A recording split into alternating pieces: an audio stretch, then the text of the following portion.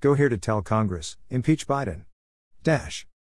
Political outsider, successful business leader, and Republican nominee for Governor Glenn Youngkin's campaign announced the launch of new statewide ads featuring testimony from sheriffs from across the Commonwealth about Terry McAuliffe's extreme policies that will make Virginia less safe.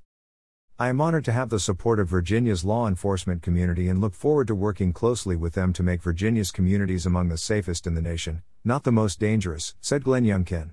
Terry McAuliffe has turned his back on law enforcement and embraced the most radical elements of his party that want to defund the police, abolish ICE, and close prisons. In recent months, McAuliffe refused to meet with the Virginia Police Benevolent Association, announced his support for eliminating qualified immunity, which would make individual police officers vulnerable to frivolous lawsuits and to being personally bankrupted.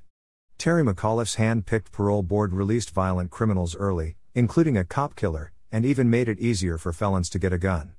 Furthermore, crime statistics under McAuliffe's administration speak for themselves. The rape rate increased every year, the murder rate increased 43%, and the aggravated assault rate increased. Sheriffs from across the Commonwealth have spoken out against McAuliffe and endorsed Glenn Youngkin, including the 1,200-plus member Virginia Law Enforcement Sheriffs Organization, which endorsed Youngkin on Tuesday, as well as 50 sheriffs from across the Commonwealth. Watch the Youngkin campaign's new ads highlighting how as governor, Glenn Youngkin will ensure the safety of all Virginians. Video: Virginia won't be safe with Terry McAuliffe, featuring Sheriff Partine.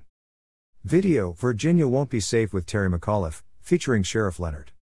Video: Virginia won't be safe with Terry McAuliffe, featuring Sheriff Chapman. Video: Virginia is at a crossroads. Youngkin for governor.